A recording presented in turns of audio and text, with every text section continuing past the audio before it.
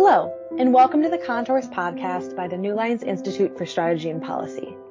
This is your host, Carolyn Moorman, and today we'll be discussing the recent events that have unfolded in Russia as Yevgeny Prigozhin led an armed insurrection against the Putin regime.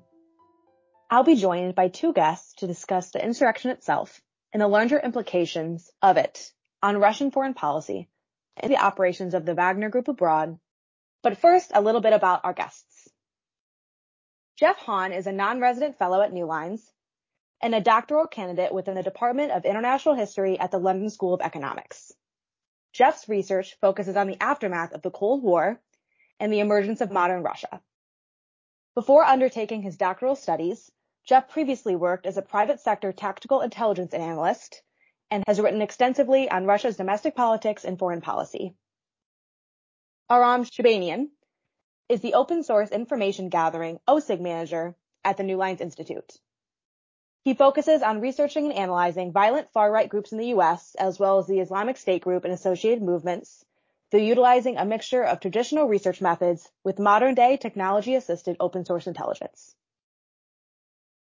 Jeff, I'd like to start with you and have you give us a background to who the Wagner Group is, how they've evolved since they've come onto the scene in 2014, and what their relationship with Putin and the regime looks like, given that they are both a private organization, but also a key tool in Russian foreign policy.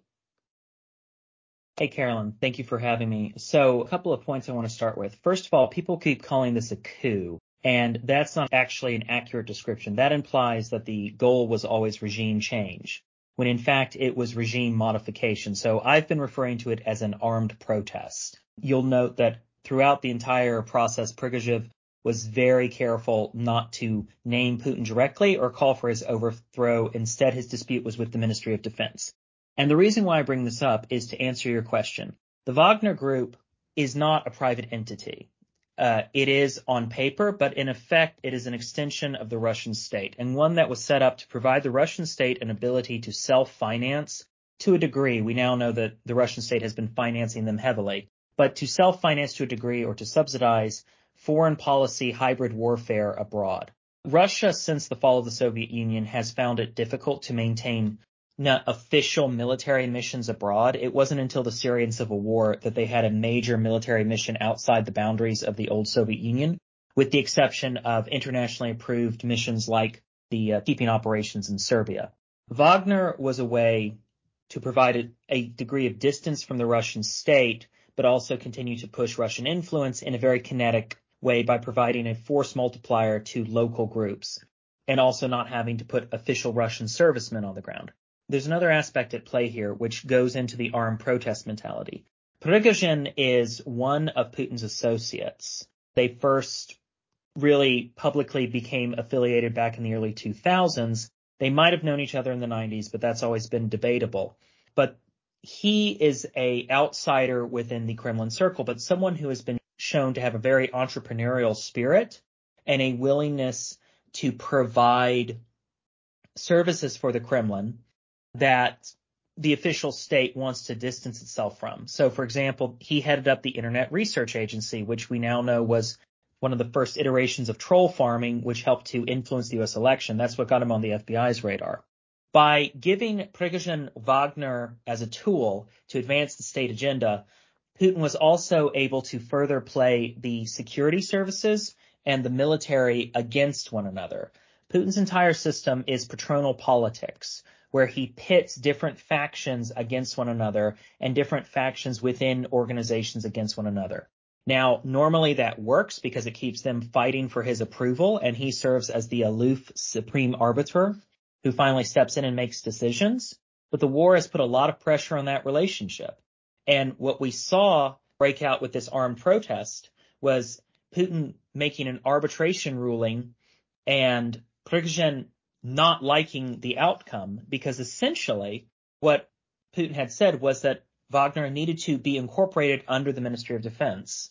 And that meant that Prigozhin was not only going to significantly lose his power, but it was going to open him up to avenues for his enemies within the MOD to attack him. Thanks, Jeff, for giving us a little bit of a background on the Wagner Group, but more importantly, the internal dynamics between the Wagner Group's leader Prigozhin and the government. Aram, I'd like to turn to you and talk about how we've seen the rhetoric out of Prigozhin changing and also getting a lot of ground in the past couple of months.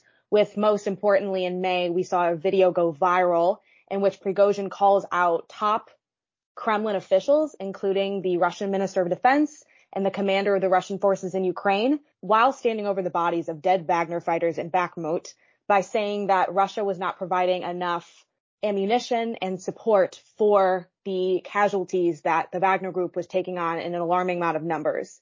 So were the signs there and were they ignored? Was the Kremlin seen as too strong or Wagner not seen as brazen enough to accomplish something like that? Walk me through the thinking here. Yeah, I mean, I think part of it was it wasn't quite inevitable that this would happen, but it wasn't shocking to me, and I think to a lot of other people who follow the conflict closely, to see Wagner taking or upping the ante with their frustrations and with voicing their frustrations to the Russian state, even to the extent of an armed insurrection, as we saw. The lack of ammunition, the lack of supplies getting to Wagner, I think stems from a couple of key roots. There's primarily the Russians are not doing very good logistically for their own military. Their own military is having trouble getting ammunition and fuel and supplies and things like that. So when you filter that down to a non-military affiliated militia, which does have the backing of the state but is not the military itself, you're going to see why there might be some issues in those supplies getting trickled down all the way.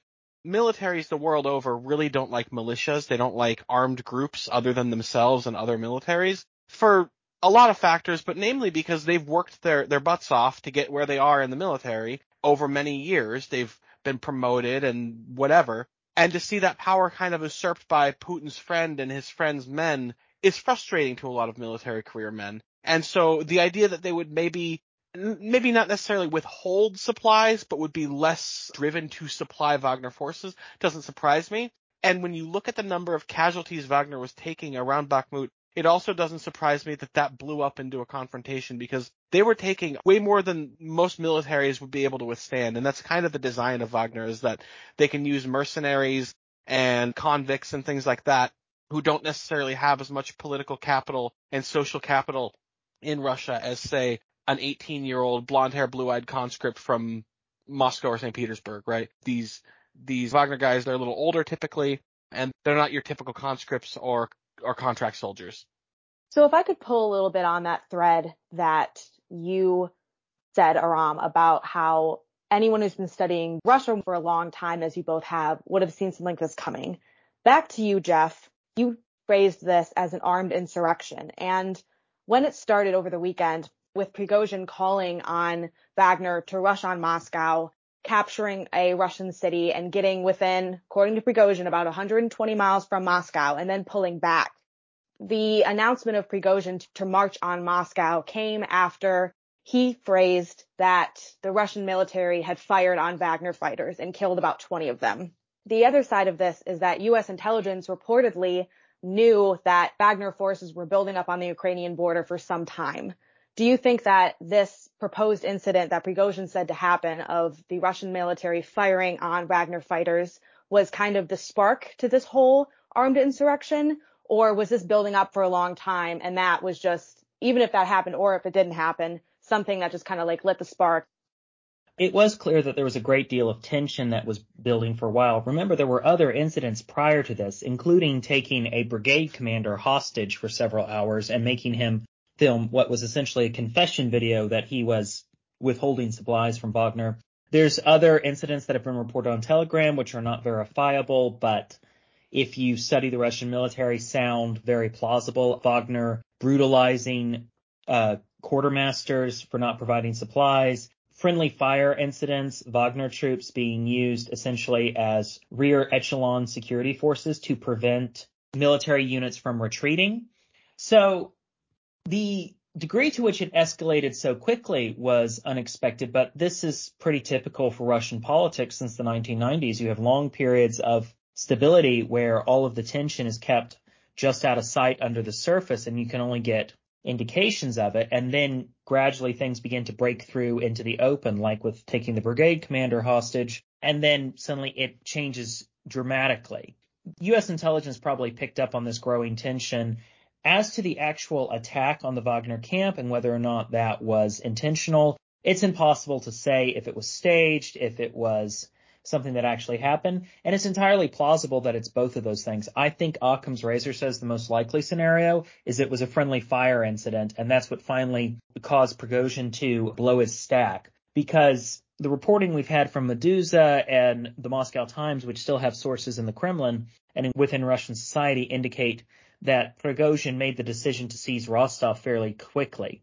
It's worth noting that throughout the entirety of this, though, they were fairly restrained. They didn't engage directly with security forces in most cases. Despite the 13 pilots who were killed when they shot down aircraft, they didn't harm any servicemen at the military headquarters they seized in Rostov, and there was no effort to engage directly with security forces. Interestingly, though, most of the official state security sources just kind of stood to one side and let Wagner go past until they began to fortify that river. But then there were serious doubts whether or not the troops manning the Oka River line were actually going to be willing to fire on Wagner troops, or whether or not they were just going to roll over. Yeah, and I think what was interesting to me was seeing as this Wagner convoy advanced toward Moscow, and as there were more and more reports of security forces standing aside, it seemed like the only forces I really saw in Moscow on any of the live streams I was watching that were making any actions toward defending the city were the municipal government dump trucks, convoys of dozens of them moving around the city, dumping dirt on the freeways, bulldozers digging up freeways, things like that, which speaks more to a panic at some levels than I think we really saw in the Russian media. I don't think the upper echelons were panicking, but I think that some levels of leadership within the Moscow government were absolutely terrified of Wagner. Well, I do think there certainly was panic at all levels because this was so unprecedented and so unexpected. And Prigozhin is, like I said, he previously was a gangster who has a reputation for brutality. So there's indication that there was indeed quite a bit of panic, but you make an excellent point. And this is something that was very similar to what we saw in the 1991 coup d'etat. I'm going to reference Brian Taylor's research here. He calls it Tbilisi syndrome. Essentially, during the breakup of the Soviet Union, the Soviet military was used for crowd control, a mission they had never been trained for, and they handled it with all the subtlety of trying to smash a fly with a sledgehammer. Civilians always got hurt, and then the military was scapegoated. And as a result, in the 91 coup, there was a very careful set of actions taken by commanders on the ground to follow orders, but only to follow them very precisely. My favorite example is Pavel Grachev, who was commanding the ground forces in Moscow during the 91 coup, was ordered to surround the Russian White House where Boris Yeltsin, the opposition leader, was making his stand.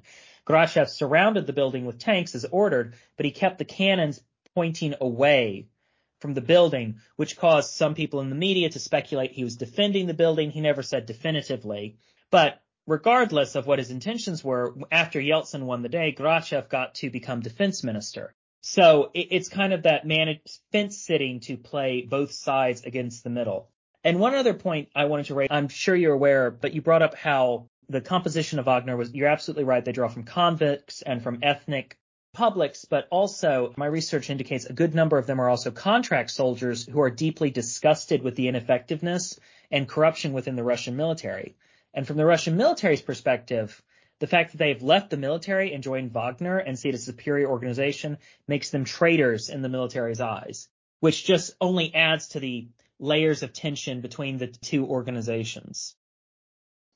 After the whole world was watching all of this come undone over the weekend, we saw about 24 hours after this all began, a deal was suddenly struck between Putin and Prigozhin, with the Belarusian government serving as a mediator, in which Prigozhin told all of the Wagner troops to go back to Ukraine, that Prigozhin was going to go live out in Belarus, that the Wagner troops who partook wouldn't be charged, and those who didn't could join the Ministry of Defense accordingly. What conclusions can we draw from the deal and how fast it happened?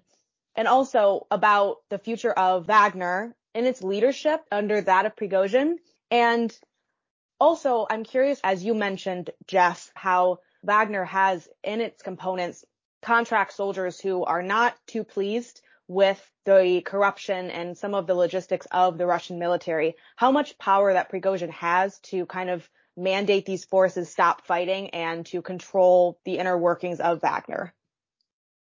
Okay, so what we see from the deal is that Prigozhin at some point realized he had gone too far too fast. He might have gone all the way to Moscow, and there were avenues for him to depose Putin, but most of them probably led to him being deposed himself in a counter coup. So he quickly began scrambling for whatever deal he could make, and actually he made a fairly good deal. It's worth noting that Wagner and other private military organizations are officially illegal under Russian law under Article 359. However, this law has not been enforced because of the service they provide to the Wagner state. But why would they leave the law on the books? Well, it's in case Wagner ever got out of control, the prosecutor general could open criminal cases and bring charges immediately. I think this is what Prigozhin feared was going to happen, and one of the reasons why he launched his mutiny was he feared that somehow criminal charges would be brought against him if he lost control of Wagner. So he made a deal that essentially allows him to exit into honorable exile. His control over Wagner is, I don't want to say absolute because it's an incredibly murky organization, but you have to think of it not as like a Western entity or an actual place that honors contracts and has legal arbitration when there are disputes. It's essentially a large organized crime organization. It's run as such. So the men further down the ranks probably are aware they got screwed. We saw from Putin's speech today, they have two options. They can go to Belarus with their ex-boss, or they can stay and join the military. There's not a third option. And in fact, when they said that signing new contracts with the Ministry of Defense was optional, it was pretty clear that they were going to be voluntold to do it because volunteerism, the tradition goes back to the Soviet Union. You're told to volunteer and you better bloody well do it. So Wagner's got an international footprint. I think a good model to look at with how things are going to unfold from here is actually what has happened to other Russian companies after the state has stepped in and reined them in. You could even argue that there's the Yukos case is a good example. Its director was first put in prison, but then later allowed to go into political exile. He lives here in London.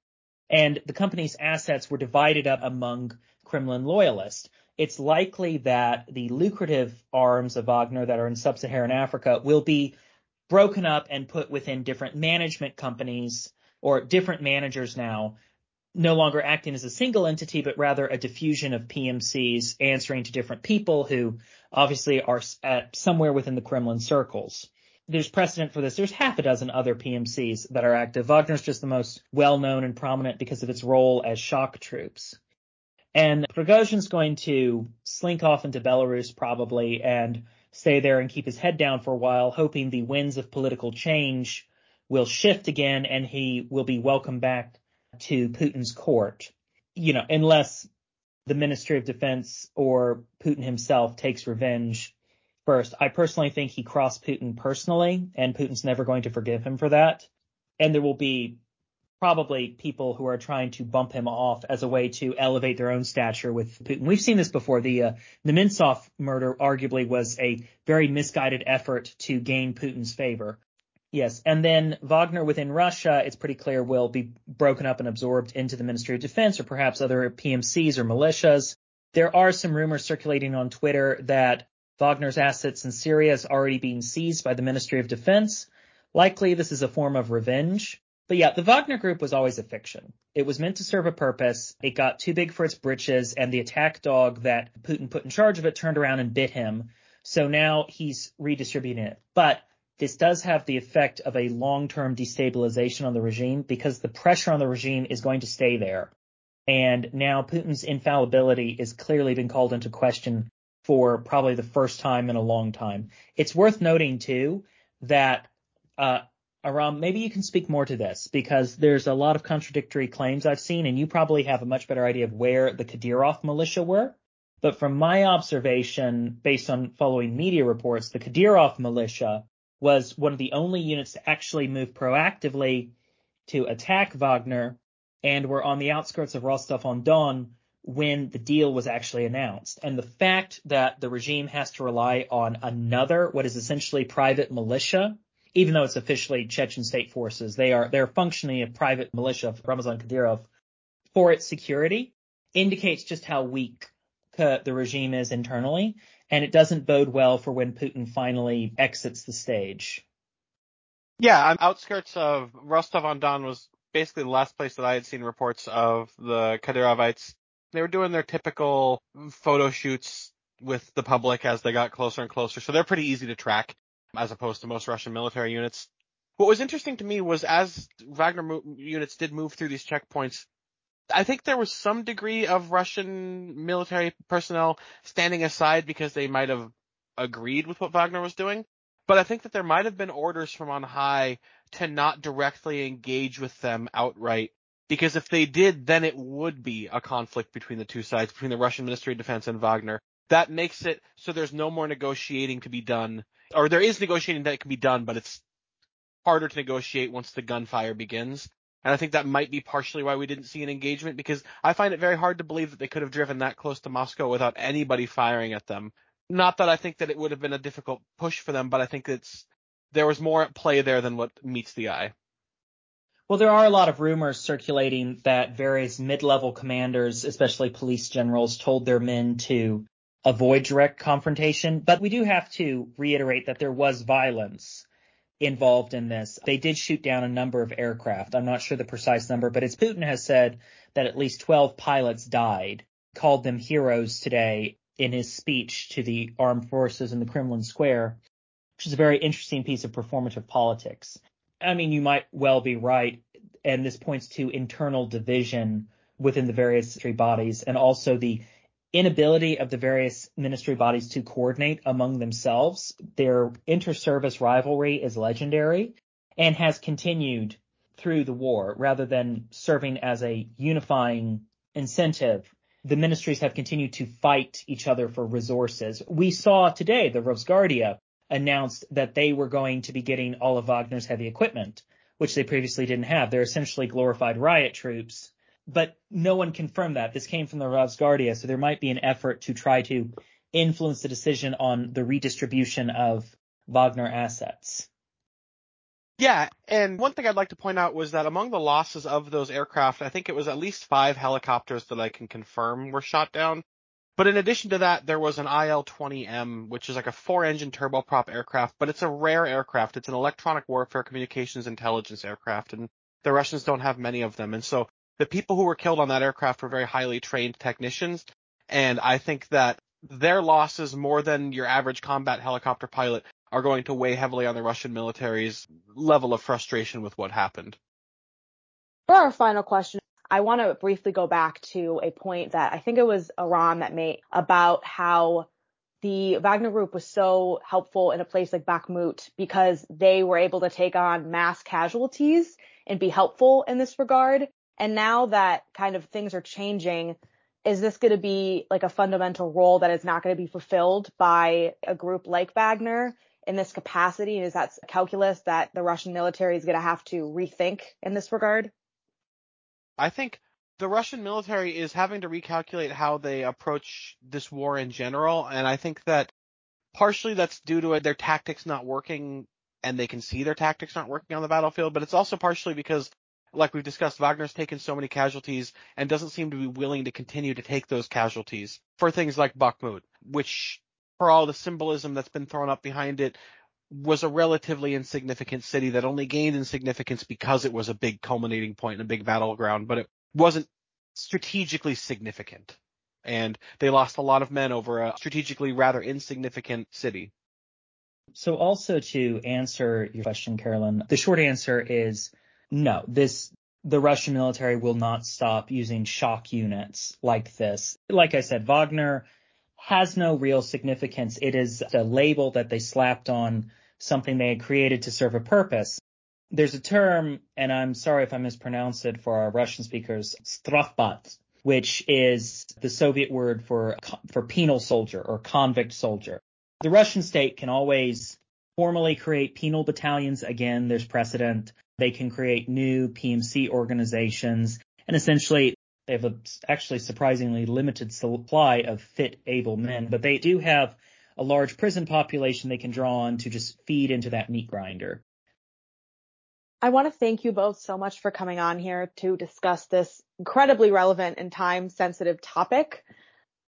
I think I can speak for most people that are following this right now that it's a very constantly changing, constantly moving, dynamic situation. And I really appreciate you both taking the time to come on here and break it down for us and let us know how we should look at this as a big picture situation and also analyze the details to figure out what's next for the Wagner Group and Russia. To our listeners, thank you so much for listening to this episode of Contours. Make sure to subscribe to the podcast on major streaming platforms, including iTunes, SoundCloud, and Spotify, so you don't miss any of our new podcasts. You can check out further analysis into geopolitics and U.S. foreign policy at www.newlinesinstitute.org. All the best.